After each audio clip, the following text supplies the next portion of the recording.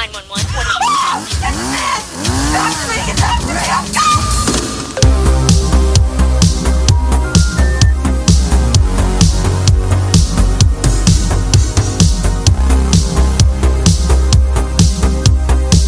Whoa, whoa, whoa, whoa, whoa, whoa, whoa, everybody. You know what time it is. You know what time it is. You know what time it is. It's real vile time. That's right. Cats and kittens, ladies and lady killers. It's time to get down and get real vile.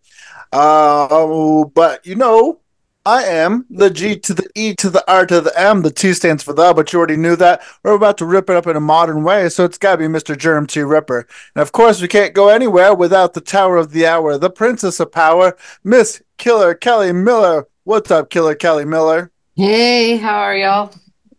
Hey, how are y'all? Indeed, and we've got to go with our leader of leaders, the Prime Minister, the Sinister, Mr. Ruthless Chris. Ruthless Chris, what's new and exciting in your world? I'm glad that I don't have to confess as a trick baby. Trick baby. What? Absolutely. Who in their right mind ever wants to confess as a trick baby? And that leads us to our feature presentation for tonight. We're going to be talking about 1999's, directed by Matthew Bright, cult favorite, Freeway 2, Confessions of a Trick Baby. Man, oh man, oh man, I can't wait to dig into this wild and wacky, whimsical movie. Before we do, hey, what's everybody been up to? Killer Kelly Miller, what you been up to in the past week or so? Oh, this week just went by quick, man. Not a whole lot, really. I can't believe it's already, Thursday. Yeah. How are you? Yeah, it's been about a week and a half since last time we've seen each other. Ruthless Chris, have you been up to anything in the past week and a half? I have been a complete hermit. I have not done shit. I have not gone out. Same. Everything I have done has been around the house, spending some quality time with Miss Pork Chop, my bulldog, and watching some dumb movies. Binging on some TV shows. Binging on TV shows and watching dumb movies sounds like a fantastic way to spend your time, especially if you're hanging out with your favorite doggo. Me, myself, and I haven't been doing too much out of the ordinary. Saturday night, I was asked to give the lead at a meeting I'd never been at, but I did 20 to 30 minutes of inspirational talking about, recovery and alcoholism and addiction. And boy, oh boy, was I glad I did. So many people came up to me afterwards, letting me know that seeing my enthusiasm, seeing the joy that the program is bringing them has restored their own light into the program. So I'm happy about that. I'm always happy to be of service. So, but, nothing too crazy. Just excited to keep on keeping on. Going to be going to a hockey game this weekend. I've never been to a hockey game, but it's a sober outing, so that's exciting. And then I might hit up Circle 6 event in Chicago Friday, but I don't know yet. The Friday night is like a big meeting night for me. So Yeah, we got Circle 6 out here on Sunday, so they must be doing a doubler because Sunday they're here at Harpo's in Detroit. Well, on that note, why don't we get started and talk about some movies we've been watching before we get to Freeway 2, Confessions of a Trick Baby. Hey, how about this? We never start with me. Why don't we start with me, Mr. Germ T. Ripper? Hell yeah. Oh, my goodness gracious, gravy. Yeah, I'm going to do that. And I'm going to start off by talking about another movie that came out around the same time period that is also very similar in tone, but is a hell of a lot more queer. This is 1995's The Doom Generation, directed by Gregor Recchi. Now, this movie is completely bonkers, but it brings to mind the 90s like so hard. If you grew up in the 90s, if you were a teen in the 90s or preteen even, and you have any memory of what the music scene was like, the movie scene was like, the Doom Generation will bring you back like no other film.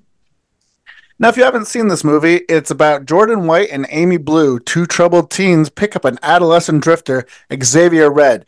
Together, the threesome embark on sex and violence-filled journey through America of psychos and quickie marts. There's a lot of symbolism in this film that I don't necessarily get, and I still haven't. I've watched it several times throughout the years, ever since it first came out, and I was happy to pick up the collector's edition Blu-ray, or I should just say Blu-ray because there's no real extras on it, which is weird. But at the same time, it was nice to watch downstairs in my theater. I believe this was the first time I'd seen James Duval in a film, and perhaps even Rose McGowan. I know that they've probably had films before that, but this is the first time I really saw them do their thing. There's so many wonderful cameos in this movie, too. Perry Farrell from Jane's Addictions in this. Just so many great cameos. It's so smart, so well done. And it's like, it speaks to a very punk rock aesthetic. Everything is hyper violent. Everything is sort of super over the top. And I can't say that this would be for everybody, but I love this movie. It's so much fun. I really would like to be able to just watch this over and over again. I mean, Heidi Fleiss is in this. If you remember Heidi Fleiss, she was like the Hollywood madam who, pimped out, had hookers for everybody. She has a cameo. Parker Posey has a cameo. Margaret Cho has a cameo. And there's so much over-the-top violence that doesn't even make sense. Like the clerk in the Quickie Mart, I think he gets his head blown off, but instead of exploding, it just sort of... No, he doesn't get his head blown off. His wife cuts his head off, that's right. And then it lands on like a pile of fruit, and it just keeps talking, and like vomits coming out for no apparent reason. It's so amazing. And then the industrial soundtrack is pretty wild because, bands like Skinny Puppy, Nine Inch Nails, Ministry, unless you were into underground music, you didn't know what any of those bands sounded like until you watched a movie like Doom Generation. And it's funny because Skinny Puppy is actually in this movie. They play the Gang of Goons. It's just a wild, wild ride. And you have to be able to enjoy irreverent, absurdist cinema to really take in this ride. Now, I can't say enough good things about it. You guys, I'm guessing both of you have seen the Doom Generation. Why don't you talk about it for a minute? So it might be a little clearer if you see the other movies in the series. This is like an unofficial trilogy he made. I think it was called the End of the World trilogy or the Doom trilogy or something. This was the middle film, but it started with The Living End, and then there was the Doom Generation, and then there was Nowhere. And once you see all three of those, some of the themes become a little clearer. But yeah, this thing is like a complete slice of the 90s. It's very absurdist. It's very sexual. Talk about cameos. One of the ones that they tried to kind of cover up, but the guy in the end with the large shears was one of the Brady children from the Brady Bunch. But yeah, this one was a big one in my childhood. It's where I got my giant crush on Rose McGowan when I was younger. Had a big thing for her. Still do. Love it. This thing's 4.5 or 5 all day. Love it. Can't recommend it enough. But yeah, definitely check out the other ones he made. The Living End and Nowhere, because it's part of like an unofficial trilogy, and they all kind of deal with similar themes that kind of all go together. And then he went on to direct a couple episodes of Dahmer, which I thought was interesting. Yeah. Kelly, have you seen the Doom Generation? I have. I've seen it quite a bit back in the day, and I haven't really seen it since back in the day.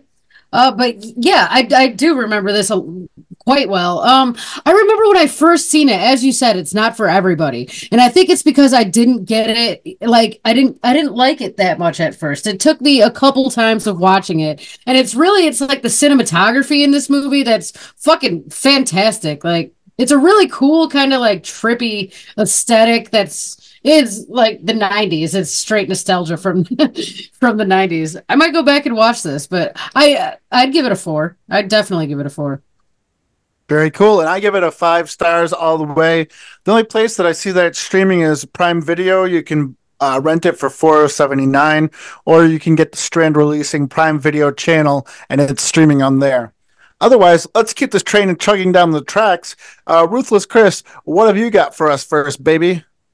The first one I'm gonna talk about, I kind of watched on a whim, and it's because I was kind of going through some blogs and like new movies, and this one had a horrible name and a setup you saw a million times. What everyone kept saying was it doesn't go where you think it's gonna go, and it's trying to make you think that, and then there's a big flip in the middle, and that absolutely happened, and it made it a lot better viewing experience than I was privy to. But this is Night Explorers: The Asylum by John K. Webster.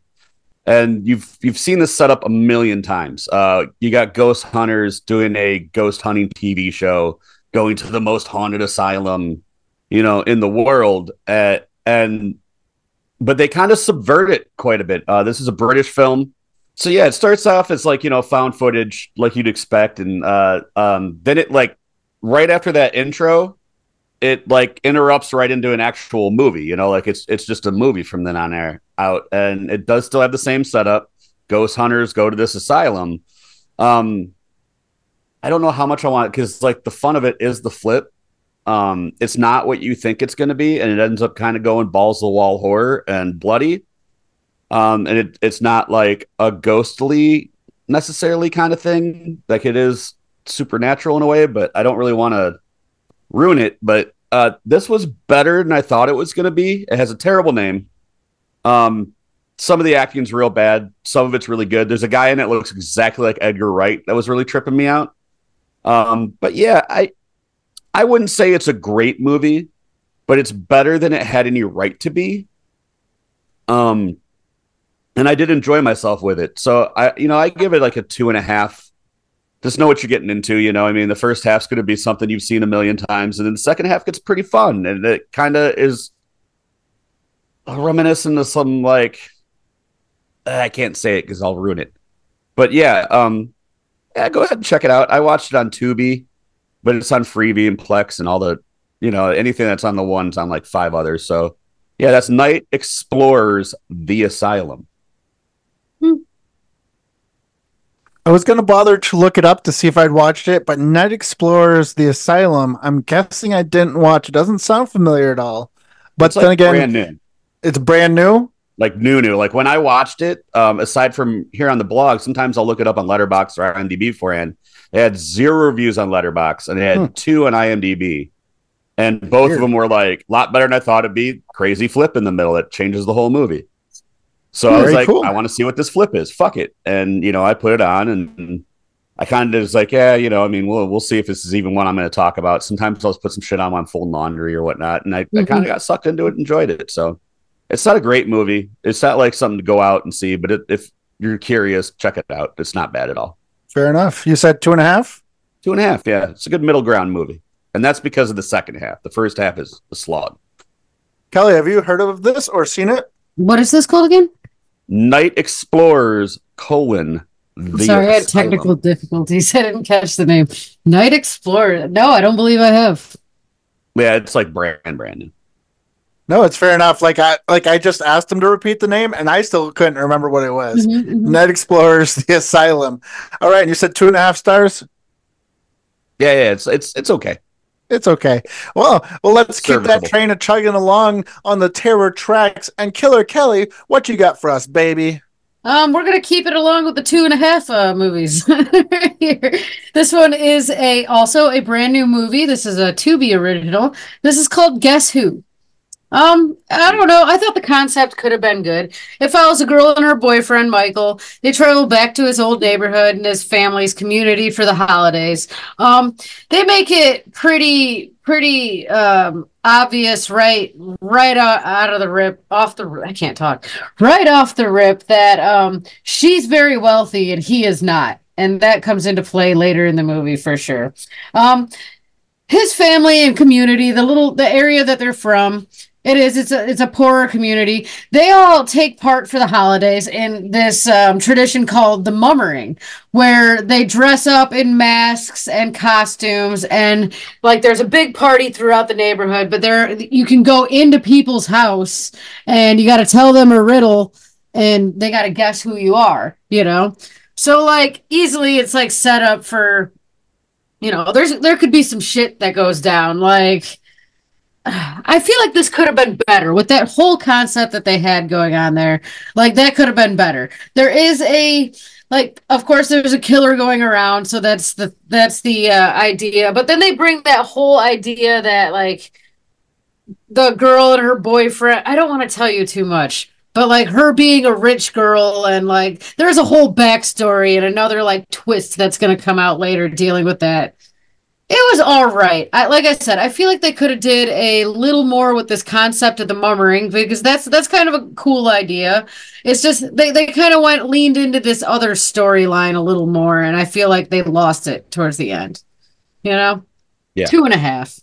2.5. This also starred two people from that From series. I noticed. Yeah, good series. Yeah, like Donna, the lady, and Donna, the lady that runs like the commune house, and then the one cop's son that marries the girl, he's in it too. Yeah, this could have been better. The concept could have been better. It just didn't hit the mark at all for me. I thought it was just meh. 2.5. What was this one called again? Guess Who? Guess Who? Mm-hmm. Yeah, the premise sounded very similar, very familiar, but I don't believe I've seen this one. Did this come out recently? Yeah, 2024. It's a brand new Tubi original, so another brand new film to check out if you want to check it out. 2.5 stars on Tubi, and it does sound like a kind of an original idea, but if you're 2.5 stars, Tubi, can't miss it. It's free. It's free. It is free, and it's not awful. I just think I don't know. They lost it. They lost the concept. It could have been better than what it was. I've noticed that like those Tubi originals, they're a lot. Their hit and miss ratio is like 10% hit, 90% miss. Yeah. So I have a tendency to kind of really avoid them. They seem like the kind of movies that everyone else passed on. They're like, I'll give you $2 for it. Honestly, I don't think I even chose this one because you know how Tubi just plays like the next in queue. I think I was just laying in bed watching something and it came on and I was like, all right, let's see what this one's about. So I watched it. Fair enough. Yeah. Fair enough. But hey, let's keep this terror train chugging along so that we can talk about Freeway 2. Confessions of a Trick Baby. And I'm going to talk about another movie that I watched. This one is 2019's sort of sci-fi, sort of thriller, sort of horror mystery drama. It is a British movie called Little Joe. Well, I was looking for movies that I hadn't seen yet. And also February is Women in Horror Month. I figured, why not watch a movie that is written and directed by a woman? This is directed by Jessica Hausner, and it is about Alice, a single mother, is dedicated senior plant breeder at a corporation engaged in developing a new species. Against company policy, she takes home one of these plants as a gift for her son and names it after him, and soon starts fearing for it. Why? Because these plants are being developed to change people's moods, to make them happy. And it's very... it almost has a you remember that movie The Girl with All the Gifts, and where it was like spores that were taking over people's brains and turning them into zombies. This could almost be like a prequel to that, because these flowers are being manufactured, being bred to change people's brains, but since they can't reproduce on their own, their spores are being spread and through pollination and into people, and they're taking over people's brains to try and breed that way. And it's very interesting because it creates like a hive mind. So a lot of times while I was watching it, it kind of gave me a Invasion of the Body Snatchers feel. It gave me a lot of vibes of films of that sort. And I really enjoyed this movie. I gave Little Joe 4 stars. I thought it was really nice, really thought provoking, and a good statement on sort of like big pharma and how we're trying to manufacture emotions right now. But yeah, I gave it 4 stars. It's streaming on Prime Video, Roku, and Tubi. Have you guys seen this movie, Little Joe? No, no, I don't believe I have. I've been hovering around this one for a while. I saw a trailer and I really liked what I saw. I've almost pressed play like a dozen times, but I haven't gotten around to it yet. I am very curious. Probably will now that you've given it a glowing review. So definitely wanted to check it out. It looked really interesting. Very, very cool. Well, let's keep going. What you got for a second round movie, Ruthless Chris? I'm not going to talk about a movie on this one. I'm going to talk about a series I've been watching that I've really been enjoying. I know both of you have been watching it too. The new season of True Detective, Night Country, with Jodie Foster and Callie Reyes. This one, I've always really, except for season 2, enjoyed the True Detective series. I think True Detective season 1 is one of the most perfect series or seasons of television ever made. Yeah. 2 I did not like at all. 3 I thought was good. But this one I really am getting into. There's only 1 episode left. It's only 6 episodes as of this record. The last one comes out on Sunday. It's Thursday. Really looking to see, or interested to see how they wrap this thing up, because the way that the last episode left it, I'm not really sure how they're going to wrap it up, but it's leaning a lot more towards cosmic horror. It's reminiscent of stuff like The Thing, stuff like that. What I really enjoy about it is it really does a good job of kind of transporting you to this like different world, like amongst this Alaskan town. It's definitely feels very isolated. The fact that it's all at night gives it like almost a off kilter feel, because it feels like you have trouble telling how much time is passing, because everything's at night. Even if it's a daytime scene, they'll be like, yeah, we're at lunch, and like you'll see it's dark in the background because they're in that 30 days a night period you get in Alaska. I really enjoy where this is going. There's some really strong performance in this thing. Like, this thing's firing on all cylinders, and I really like how they're bringing in a lot of the Inuit culture into it. Like the tribes culture and stuff into that, and it's really, really hold my attention. I blazed through all 5 episodes that were available in a day on my day off when I was doing a bunch of stuff around. Like I said, I've been a hermit this last week. But yeah, I'm really excited to see where this is going. I can't really give it a star rating yet, because I want to see how it wraps up. But I mean, as of right now, it's every bit as good as True Detective should be, and I really like that they went horror with this one. I mean, the other first season's definitely horror, but it's more a serial killer detective procedural, and you got a detective procedural in this, but I mean, right from the first scene, that something otherworldly is going on.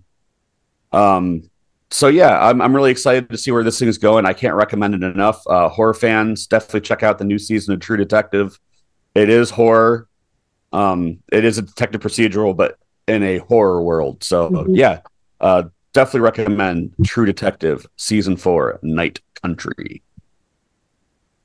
I've been thoroughly enjoying season 4 as well. And I think for the same reasons, is that once they introduced the idea of ghosts and otherworldly beings, and also like other dimensions into the series, it really sort of brought it to another level as a horror fan.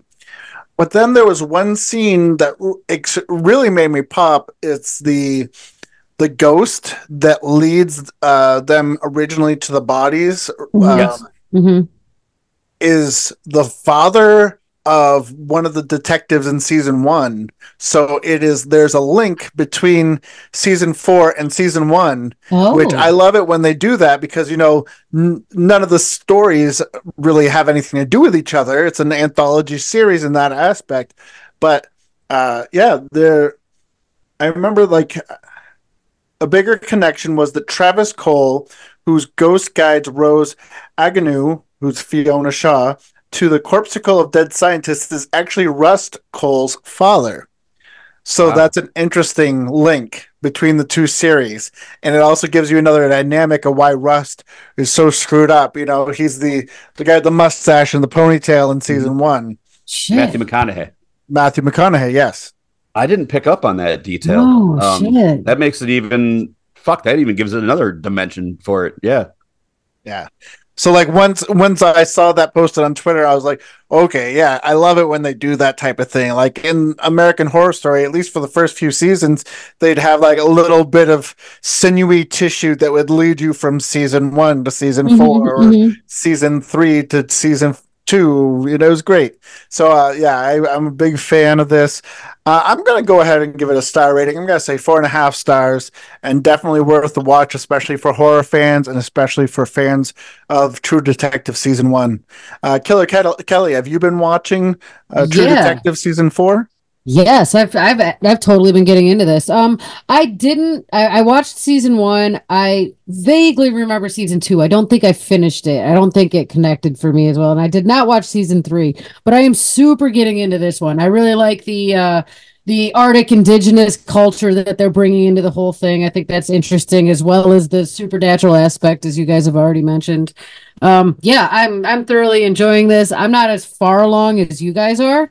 I think I 2 more episodes and then I'm caught up, which I'll probably go do as soon as we're done recording tonight.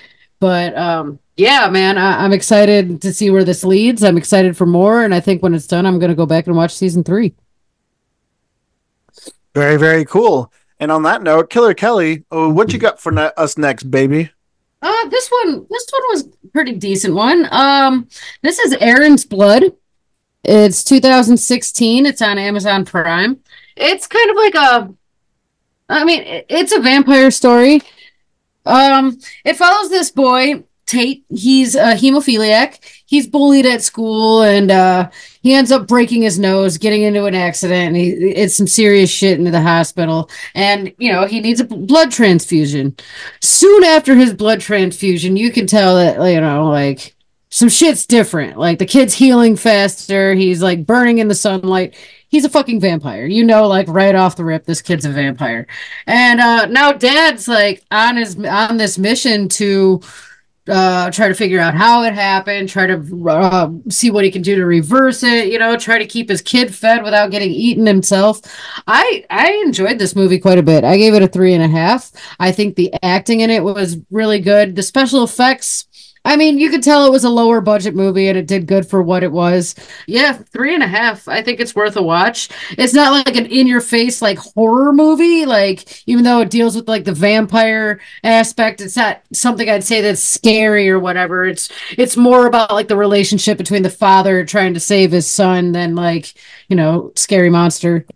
But yeah, I really enjoyed this one. 3.5. And you said it's streaming on Amazon Prime? Yes.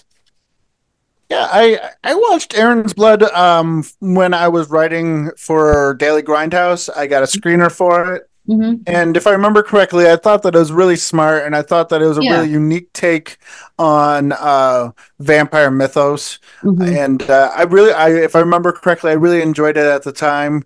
So I'm going to go ahead and give it 3 stars. Definitely worth the watch, especially if you've got Amazon Prime. Got nothing to lose, especially if you like vampire movies and you want to see something original, something different, something a little bit more thought-provoking. And it is a micro-budget independent film, so you got to give it a little leeway too. But yeah, 3 stars from me. Chris, have you seen Aaron's Blood? I've never even heard of this. Pretty good. So no. Fair enough. All right, well, that's a big NO from our Big leader. no. And we're going to keep this train chugging along so that we can get to Freeway 2 Confessions of a Trick Baby. And I'm going to talk about one last film. And this one is going to be 2020's She Dies Tomorrow. This was another female-directed movie. I was trying to stick on a theme of female directors, female filmmakers in horror. And this one is about a woman becomes strangely convinced that she will die the next day. Her friend initially disbelieves her before becoming paranoid herself and that she too will die the next day. This was definitely a strange movie and definitely more along the lines of an art house film that you might see in like an independent theater, but it was extremely well done and very smart. Anybody that is familiar with like trauma, anybody who's done any sort of work with mental health or in mental health like therapy themselves, go to therapy, you'll know that if you are there for somebody else, then there is times when you take on their burden. And that's what I feel like this movie was getting at. It's just like shared trauma. And, you know, first you have a woman who's extremely depressed and she's always talking about how she's going to kill herself. And then her sister comes over to help her. Well, then she says that she's going to die the next day enough that now her sister believes that she's going to die the next day. And her sister goes over to a party and then everybody at the party suddenly feels like they're going to die the next day. And then they go out. It's like a virus that's spreading through society at this point. And I was just like, wow, you know, it was really thought provoking and really smart and beautifully shot. It was, you know, at times it seemed very slick and polished, but then other times it gave that feeling of classic sort of Italian cinema, that giallo sort of, you know, the saturated blues, the saturated reds. It was, you know, it had those trippy moments, and I really enjoyed this one. Let me see real quick what kind of star rating I gave it, just to make sure. I gave She Dies Tomorrow 4 stars, and it's definitely worth a watch.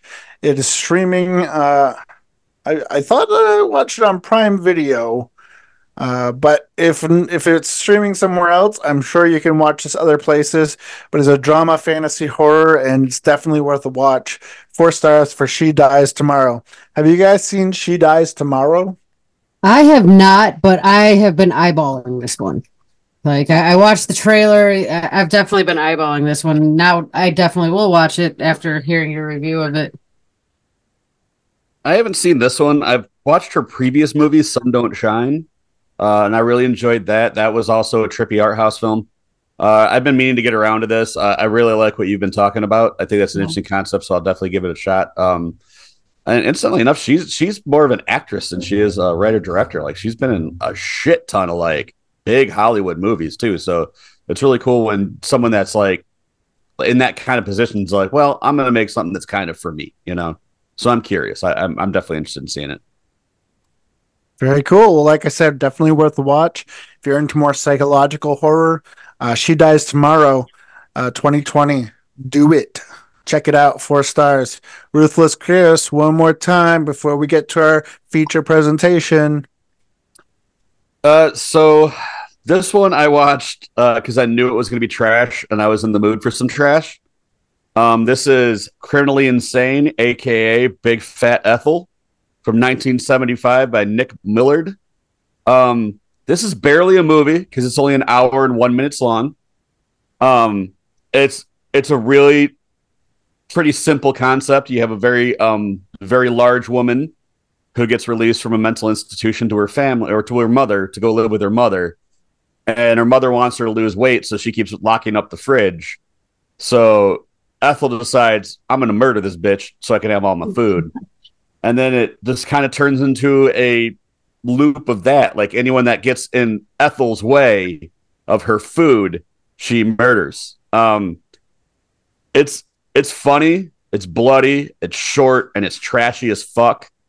There's a sequel, which I'm planning on watching soon. And then there's a third one that they just made like a few years ago that I want to see too. But you can watch this thing on Plex, or it's free on YouTube. This is just one of those ones. This is kind of like a dumb product of its time. It doesn't need a budget. It's pretty bloody. I mean, it's just a big fat bitch with a cleaver running around cleaving things. Yeah, big fat Ethel, criminally insane. I loved every minute of it. This is like my dog shit, kind of up my alley kind of thing. I gave it 4 stars, but that's a 4 stars knowing that that's like a trash 4 stars. Like it is a bad movie, but fuck if it's not entertaining. So yeah, that's criminally insane, aka crazy fat Ethel. Fair enough. Killer Kelly, have you seen Crazy Fat Ethel? I have not, but Chris has been talking about it quite a bit for the past week or so. Kind of feel like I have. Have I? A little bit. Okay. Strangely enough, I don't believe I've seen Crazy Fat Ethel, and this seems like something I would thoroughly enjoy. And at 61 minutes, that sounds like, there's no reason not to enjoy this film about oversized, overweight serial killer with a meat cleaver hacking people up so she can eat more food. That sounds amazing. At 61 minutes, I've got to check out Crazy Fat Ethel. But in the meantime, before we get to our feature presentation of Freeway 2: Confessions of a Trick Baby, Killer Kelly Miller, what you got for us, baby? One more time. This one wasn't good, man. I tried to, this is 2023's Unseen. It is starring R.J. Might. He was Walter Jr. in Breaking Bad, Walt's son. He's a lawyer in this movie, or he's going to law school, and his dad's like a big time lawyer in the town and shit.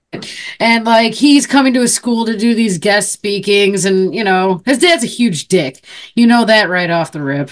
So rather than getting a job at his dad's law firm, he gets a job at another law firm. In the meantime, he's getting these like real weird visions of like shit from his past, you think? And there's also like some serial killings going on in the town. I think this movie tried to do too much. Honestly, it tried to go with this murder route. It tried to go with this fucking supernatural. And in the end, it just kind of got like, I don't know, convoluted and confusing. It's just like, it lost me by the end of it. I got to give it a 2. I think this is the director's Vincent Shade. I believe this was his like first movie, and it had some decent concepts perhaps, but the execution wasn't there. I don't think the performances were the greatest. Everything was just mediocre to me, really.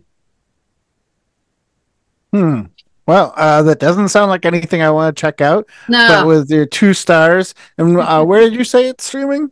Oh, what was this? Was this Prime? Either Prime or Tubi. Prime. It's on Prime. Prime? Okay. Well, Prime. I mean, if what Kelly's been talking about sounds like your cup of tea, then you should check out this movie. Ruthless Chris, have you seen this one? No, but I do want to point out a movie with the same title came out that same year. There's The Unseen, which she's talking about, and then Unseen, and I have seen Unseen, and that's a good movie. Yeah, that one was all right. I have seen the other one too. So watch Unseen, don't watch The Unseen. Yes. That sounds confusing. Yeah. Unseen, The Unseen. And I remember that The Unseen, the punk band, get their name from a old horror movie called The Unseen. So there are multiple horror-esque movies called Unseen or The Unseen. Just don't get confused about which one you're watching.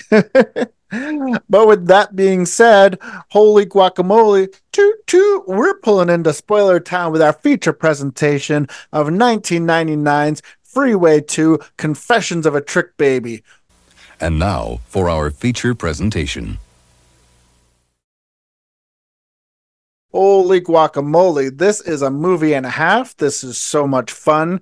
Matthew Bright brought it, and he brought it hard. Now, this movie is about a teenage prostitute escapes from a juvenile prison with 16-year-old serial killer, and both go on a destructive road trip to Mexico in this twist on Hansel and Gretel's fairy tale. I remember seeing the cover art to this when it originally came out, and I had no interest in seeing it. The original cover art looks boring. It looks silly. Mhm, It doesn't look interesting at all.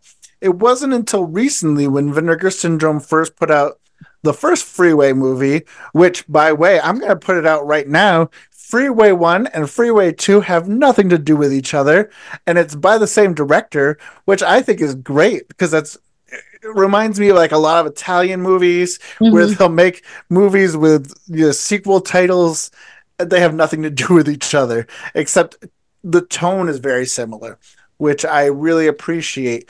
But the cast in this, Natasha Lyonne, David Allen Greer, I was like, David Allen Greer is in this. Vincent Gallo, even though his name is on the original cover art and everything, I didn't realize until just now that that was him playing the transvestite, child porn making serial killer, whatever he's supposed to be. Sister, whatever. Yes, Sister Gomez. Sister Gomez, that was it. Yeah. This is another one similar to the Doom generation that is kind of not as much so, but is very indicative of the times that it came out in. It reminds me of Natural Born Killers. It reminds me of Pulp Fiction. It reminds me of True Romance. Just that hyper violence, that over the top, ridiculous ideas. Just throw everything at the screen and see what sticks. I was thoroughly impressed with this movie. This is a cult movie that I hadn't really heard of until the last few months. And I'm glad I did. I'm glad we checked it out. What did you guys think about Freeway 2: Confessions of a Trick Baby? Excuse me. Well, I was a big fan of Freeway 1 growing up. I got a VHS of it when I was in high school, and I always thought it was like an underwatched gem. I do think that this is really cool that like the only thing that ties it together is it's like the writer director's take on a classic fairy tale. The first one was Little Red Riding Hood, where Kiefer Sutherland played, the big bad wolf, and Reese Witherspoon, was Little Red Riding Hood, but a very gritty, bloody take on that. And this one, like it's a companion piece in that style of thing because it does have a lot of similar markings, but this one I thought was a lot sillier, even though the subject matter probably is much darker, especially towards the end. The cast was unbelievably great for this. Like a lot of the cameos, like John Landis was the judge. Like, what the fuck? Like, how did they land at that? The thing that bothered me the most about this movie, though, is the soundtrack did not make sense for the movie. Like, I think if they would have had like a little bit more of a if I'm remembering correctly, Danny Elfman did the first one, and this one like something really dark and heavy would be going on, and there'd be like a Lilith Fair guitar song, going on. Yeah. But yeah, this is kind of like a part road movie, like almost like a Thelma and Louise or something like that, or like Badlands. But then it kind of like when they get to Mexico and Tijuana, it gets really heavy and dark, but it still has this light soundtrack. David Allen Greer, it's always awesome to see him. I grew up a big fan of In Living Color. So, like I've always been a big fan of that guy. Yeah, this movie, it's a product of his time, like they don't make movies like this anymore. And it doesn't have a problem taking big, bold swings. Especially with how dark the subject matter gets towards the end with the fucking, not only the child porn, but also like it unfolds at like they were also eating the children, like chopping them up, eating them. I thought the serial killer sidekick was like really fleshed out, like psychologically, and like why she was the way she was, like so murderous and like fucking unhinged and violent. Yeah, this thing was this is a fun one. I'm not sure Confessions of a Trick Baby is a great tag on that because nothing's being confessed and they only talk about her being a prostitute. The only like when she goes back to prostitution at the end, she's doing more of an Arlene Warnos, where she's like not sleeping with them, she's just murdering them and taking their money. But yeah, I fucking Freeway 2 Confessions of a Trick Baby was a lot of fun for such a dark and heavy fucking movie. Yeah, I don't think if this came out, I don't think this would fly if it came out right now. By the way, it was like such a dark and heavy subject matter, but they still kept it lighthearted and kind of fun and funny. And like, even after she fucking murdered those old people and was like using a vibrator in bed next to him, it was still kind of like it was like a plug-in gasoline powered fucking vibrator from like the 40s or something. Like, yeah. It had like a wrist mount. how you take that subject matter and still keep it lighthearted and like when you suggested this movie, you're like, this is a Kelly movie all day. And yeah, you're fucking right. Like, I think this might be one of my favorite chick flicks. I will consider this one a chick flick. This might be one of my favorite chick flicks ever. This and Death Proof. But yeah, man. I've been trying to talk you into watching this one for years. The first one's fucking phenomenal too. Actually, the first one is a better movie. The first one is the better movie. Movie wise, it feels like an actual movie. Where this one just kind of feels like, fuck it. You know? Yeah. And Natasha Lyonne. Off the table. Let's get fucking as silly as possible. You know, right? Yeah, man, this one got real fucking dark at times. And maybe it was the soundtrack that helped keep it so, like, the goofy soundtrack keeping it lighthearted. Well, even at the end where she's just in tears and she's got to kill, like, the girl she's been with the entire time who she eventually turns into a lover with and all that. Like, she's crying and she blows her head off and all this shit. But the background music's like, da, da, da, it's like Gilmore Girls or some shit. So she just jumps into her lawyer's arms and it's like a happy ending. It's like, what the fuck? The lawyer who's getting the handy at the fucking at the courthouse and doesn't stop when he's being talked to by the police. This is a very wacky film. This is kind of whimsical in that it is based off of Hansel and Gretel. You see a part where she's leaving a trail of crack cocaine to try and find their way back. I'm not sure what they were trying to find their way back from, but they had a huge bag full of crack cocaine that they stole from a train jumping hobo that was trying to rape them. And every angle of this movie is completely bonkers. You can't explain part of it without being like, yeah, I sound insane talking about this movie, because the beginning reminded me of Reform School Girls. I believe that's the correct name of it, with Wendy O. Williams. And it goes from that to just sort of like a bonkers slasher movie. And then they go from that to like this Mexican child slave labor porn ring that's supposed to be like mystical sex cult. Now, it's funny that you mention Danny Elfman because the director, Matthew Bright, is actually really good friends with Danny Elfman. That's why they got him for the second one. That's why he did the soundtrack for the first movie, for the first Freeway. And they've been friends since high school. And they actually worked together originally in 1980 on another completely bonkers film, Forbidden Zone. If you've seen Forbidden Zone, yes. I own a copy. Fun one, yeah. Yeah, the director of this wrote Forbidden Zone, and Danny Elfman's brother. Makes a lot of sense. That does make sense. Danny Elfman's brother directed Forbidden Zone, and Danny Elfman stars and does the music for Forbidden Zone.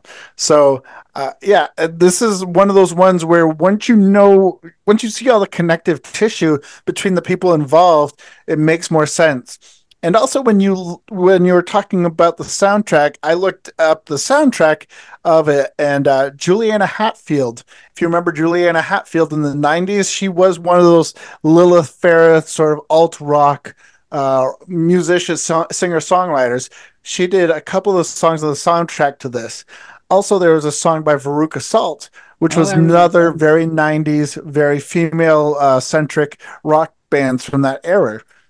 So maybe they were trying to go with a Lilith Faireth type thing, because I mean they could have gotten some bands that were much harder. They could have gotten L7. They could have gotten Lunatics. Who knows what this guy was thinking? Because once you realize that Matthew Bright, writer, director, actor, filmmaker, also wrote Forbidden Zone, then you know what you're dealing with here.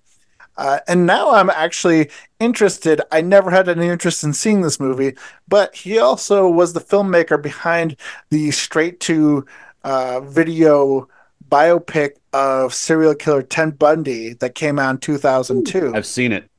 Was it good?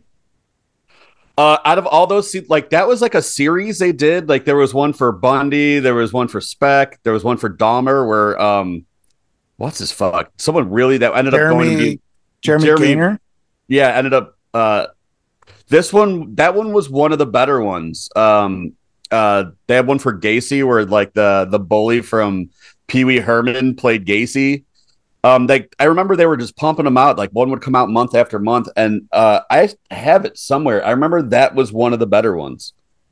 But yeah, now that I know that, I'm actually really interested in checking it out. I'm sure it's got to be streaming somewhere for free. But this Freeway 2: Confessions of a Trick Baby, coming out in 1999. This is definitely one of those films that's similar to Doom Generation and similar to Natural Born Killers or Pulp Fiction or any of those cult movies that came out in the 90s. I don't think you would see a movie like this getting stars as big as David Alan Grier, as big as as they had, and you probably wouldn't see it get any sort of wide release. I remember this was in all the video stores. I passed by it a million times. Thank goodness for Vinegar Syndrome putting this back into the mainstream, because it's fun, it's wacky, it's crazy. It's just a bonkers movie that I think any genre film fan or any fan of campy, over the top, sleazy films is going to enjoy. If you are a fan of John Waters films, you'll definitely like this movie. And I thought another interesting fact is that there's a scene where, even though that Freeway 1 and Freeway 2 have nothing to do with each other, there's a scene where Freeway 1 is playing on the television in the background. So there are those little quick connective tissues too. So I thought that was really cool. I need to chime in here real quick because I just found something that just kind of blew my mind. This guy directed one of the most batshitly bad movies, like one of my like on the level of The Room type of batshit that like I just can't get enough of. It is so horribly bad, called Tiptoes. If you're unfamiliar with Tiptoes, it's a Matthew McConaughey movie where he is going to marry a woman and he's afraid to tell her that everyone in his family are midgets, and she's afraid their baby's going to be a midget. Gary Oldman plays a midget, but they all do it dwarf style. It is absurdly offensive, unbelievably offensive, and batshit nuts. I have showed that movie to so many fucking people. I'm surprised I haven't shown it to you, Kelly. Yeah, dude. What? It is a fucked movie. Like, so I looked up like all the movies he made. There was like 2 Freeway movies, and then Tiptoes, and the Ted Bundy movie. Tiptoes. Just look at clips of this fucking thing. Like, this is up there with the Rosie O'Donnell movie. I keep showing people that where she plays a handicapped woman that won't get off the bus. What the fuck? How have I not heard of either of these? I watch a lot of trash, Kelly. I may not have gotten around Chris. with you. But it just kind of like I came across it. I had to throw that out there. Tiptoes is one of the most batshit fucking movies, and they tried to make it like big budget and put this thing in theaters, and everyone that saw it was like, no, fuck no. Like, it's like notorious for being one of those movies that where you put it in, people are just like, what the fuck is this? So it blew my. That's probably what killed his career. Honestly, it was Tiptoes. Well, looking at the cover art for Tiptoes, it doesn't look like anything that I would have watched when it came out, and it doesn't look like anything that I would enjoy watching, except now that you've given me the description of it, and I've looked at the cast, and I'm more familiar with the director's work. I definitely want to watch this. Tiptoes looks like you can rent it for $3.99 off of Amazon. Amazon Prime Video. but other than that, it's not streaming anywhere. So that is wild. But yeah, I give Freeway 2 Confessions of a Trick Baby 3.5 stars. And yeah, I think it's streaming pretty much everywhere. I would highly recommend watching this for any friend, any fan of weirdo cinema, sleazy cinema, cult films. Freeway 2 Confessions of a Trick Baby. Baby, baby, baby, baby, baby. Yeah, we should say it's not a horror movie. It does have some horror elements as far as serial killing and all that shit, but yeah, I give it 4. I would say the last half could have been a horror movie with a different soundtrack. If they would have given it some like moodiness and all that. I mean, Vincent Gallo turns into a fucking witch as they're sticking him in the fucking oven. Basically, yeah. He turns into like the Wicked Witch of the West. They do the whole fucking makeup and the nose, and he like morphs as they're sticking him in the oven. That comically gigantic oven in the middle of the wall. You know, they got to stick with the Hansel and Gretel thing. But yeah, I give it 3.5 stars. Kelly gives it 4. How many stars do you give Freeway 2 Confessions of a Trick Baby? 3.5. 3.5, 4. And it's definitely a fun movie if your idea of fun involves profanity, drugs, alcohol, slashers, blood, Huff and spray gore. Paint. It's dark. It's real dark. Huff and spray paint. Huffing spray paint. Yeah. It's disturbing in the best sort of way, and highly recommended from the folks here at Real Vile. On that note, we're going to have to bid you adieu, and we will see you next week. You guys got any final words for the folks out there in Real Vile land? You know, get off the streets. You don't want to be confessing as a trick baby. You know, it never ends well unless you know how to make deals that they don't show on camera with Mexican police that get you out of things so you can go bang your lawyer. What he said, man. See y'all next week. Yes, and on that note, I'm going to say keep it sleazy, keep it creepy, and keep it real vile forever. God bless America, and send nudes. Woo!